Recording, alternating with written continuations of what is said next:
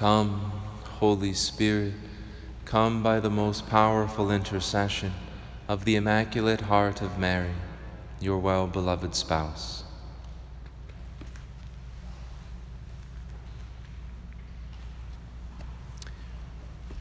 In theology, we talk about different attributes of God, different aspects of the divine nature, that God is good, that God is true and beautiful, that He's all-powerful, that He's justice, so on and so forth. And in God, all of these attributes are identical with His divine essence, with His being, and they're infinite. And so really they're all one in Him. But from our kind of human perspective, we have to kind of distinguish them so that we can understand them. And St. Thomas Aquinas, the great universal doctor of the Church, would say that from our perspective, if we were to ascribe one of the attributes as God's greatest, it would be His mercy. That's the fundamental nature of God. It's another way of saying that God is love. It's that God is mercy. And this is how He fundamentally relates to us, His creatures. That all of creation is a gift of God's mercy, because He was not under any necessity to create. He did so freely out of love, giving this gift of existence. And then redemption as well is a pure gift of God's mercy. He did not have to redeem us. He was not forced to. He did so because He wanted to, freely out of love. Because the thing about mercy is that it's not deserved.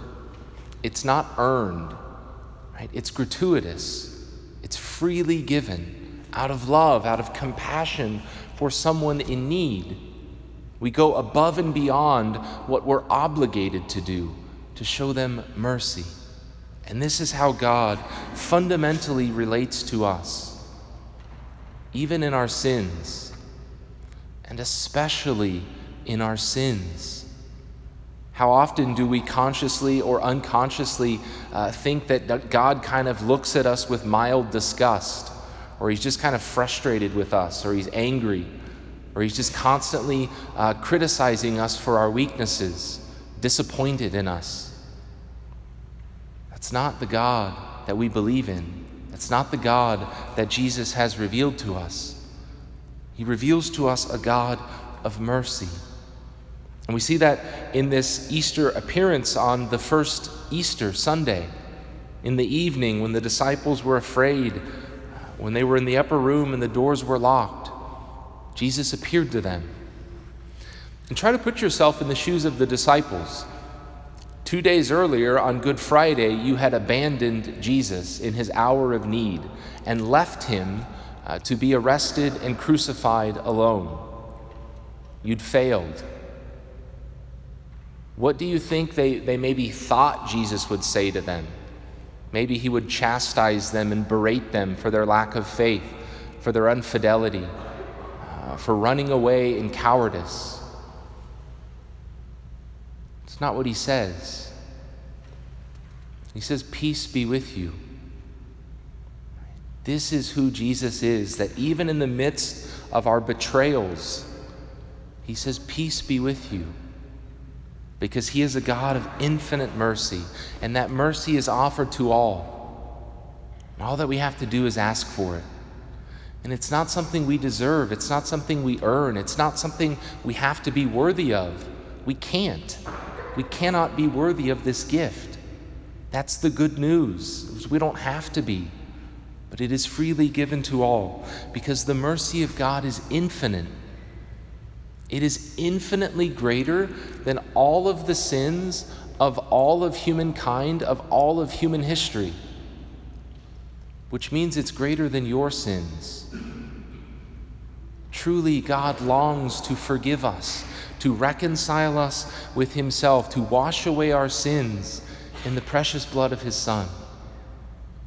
And the means by which He has given us to receive this gift of His mercy is also revealed in our scripture today, when He says to the apostles, to the church, when he breathes on them and says, "Receive the Holy Spirit.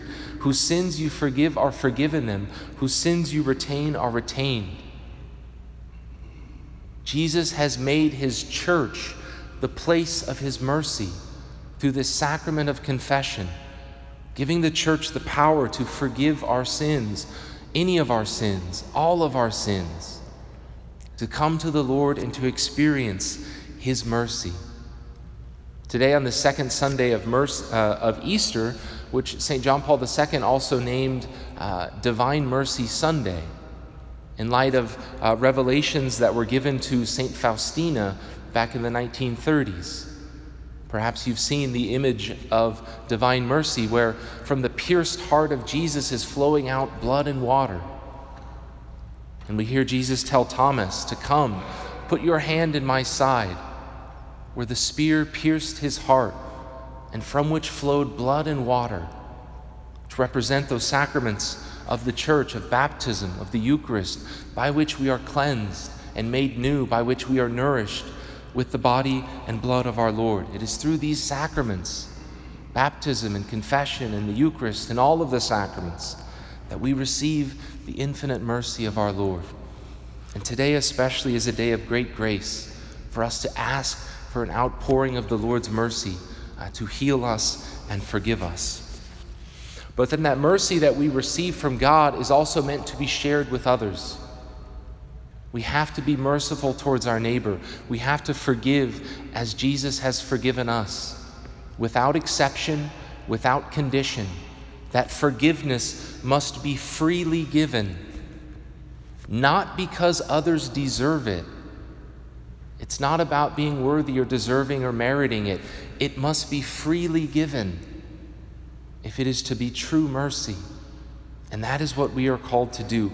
And the more merciful we are to others, the more God has promised he will be merciful to us.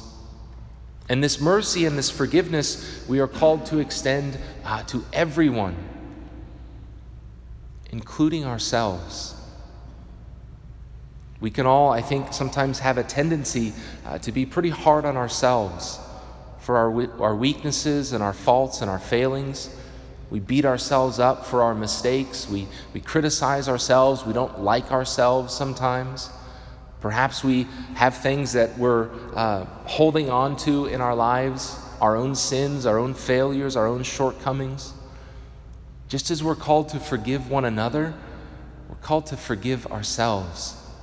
Because if God has forgiven us, who are we to hold on to those sins?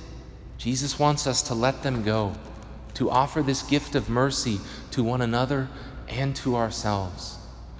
I want to leave you with just a very simple but powerful prayer that can be used to work on forgiving others as well as forgiving ourselves. Because forgiveness is a choice. It's an act of the will.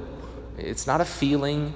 It's not a puzzle that we have to figure out. It's not something mysterious. It's not something easy. But it's an act of the will. It's something we choose to do. And so the prayer goes like this: in the name of Jesus, I forgive so-and-so for such and such. All right, so you name the person, you name what they've done, and in the name of Jesus, you forgive them. And you can do that with yourself as well. In the name of Jesus, I forgive myself for this and for that. And you may have to do this a number of times. You may have to do it a couple hundred times, depending upon the gravity of the wound. But forgiveness is a habit, a lifestyle, something we have to choose to do every day, because there's still going to be more things that we need to forgive in the future.